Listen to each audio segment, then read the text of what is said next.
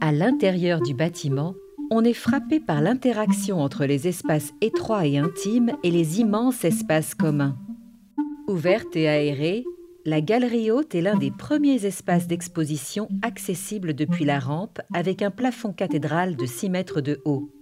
C'est une alcôve par laquelle on entre après avoir gravi 3 petits escaliers. Cette galerie présente des proportions insolites.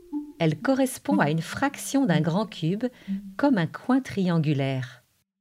En regardant derrière soi vers le haut, une ouverture en demi-cercle dans le mur permet de voir les gens à un niveau au-dessus qui regardent dans la galerie. Leur présence sur la rampe au-dessus de nous, encadrée par la fenêtre cintrée, donne une impression solennelle, comme s'ils allaient prononcer un discours.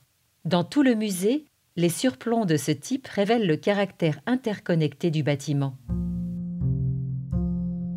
Quand on revient sur la rampe, on retrouve un espace à l'échelle humaine. Les plafonds d'environ 3 mètres de haut planent au-dessus de nos têtes sur presque toute la longueur de la rampe en colimaçon. L'environnement se démarque par son confort tant en termes de son que de mouvement. Plus haut, d'autres chemins mènent vers de nouveaux espaces débouchant sur la spirale. Derrière la rotonde, on trouve les galeries de la tour, espace rectangulaire haut de plafond au sol plat, offrant une sensation d'ampleur et de modération. Derrière la grande colonne qui traverse chaque étage, vous trouverez une entrée pour accéder à ces galeries paisibles, ou un surplomb pour admirer les pièces à haut plafond d'en haut. En sortant de la rotonde pour entrer dans une galerie latérale adjacente, on est attiré par un autre espace à plafond bas. Contrastant avec l'impression d'ouverture de la rotonde, certains s'y sentent claustrophobes, tandis que son sol de niveau procure à d'autres une sensation de stabilité et un confort d'échelle. Au plafond, des lucarnes hémisphériques semblent flotter comme des bulles. L'espace est façonné par différentes formes. Un escalier s'enroulant en un colimaçon étroit au centre de la galerie dont les colonnes lui font écho. Au niveau supérieur, dans le café du musée, des baies vitrées du sol au plafond donnent sur la cime des arbres de Central Park et offrent une vue de près de l'extérieur de la rotonde.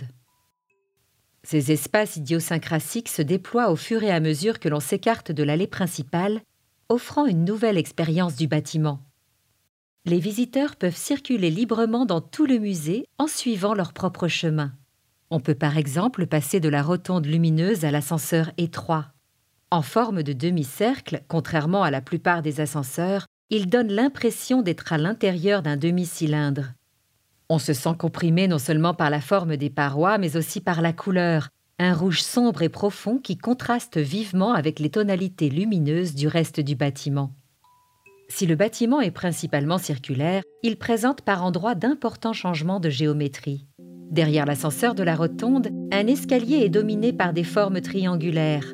Que l'on regarde vers le haut ou le bas, le centre de la cage d'escalier forme un triangle équilatéral parfait, vide, sur toute la hauteur des 5 étages. On peut sentir les endroits où les murs se rencontrent à un angle de 60 degrés. La forme de l'escalier trouve son écho dans les luminaires à 3 faces encastrés dans le plafond. Ces luminaires triangulaires apparaissent également au-dessus de nous, à intervalles réguliers, le long des rampes inférieures de la rotonde. Dans tout le musée, les lignes de vue confirment notre sens de l'échelle ou le déroutent.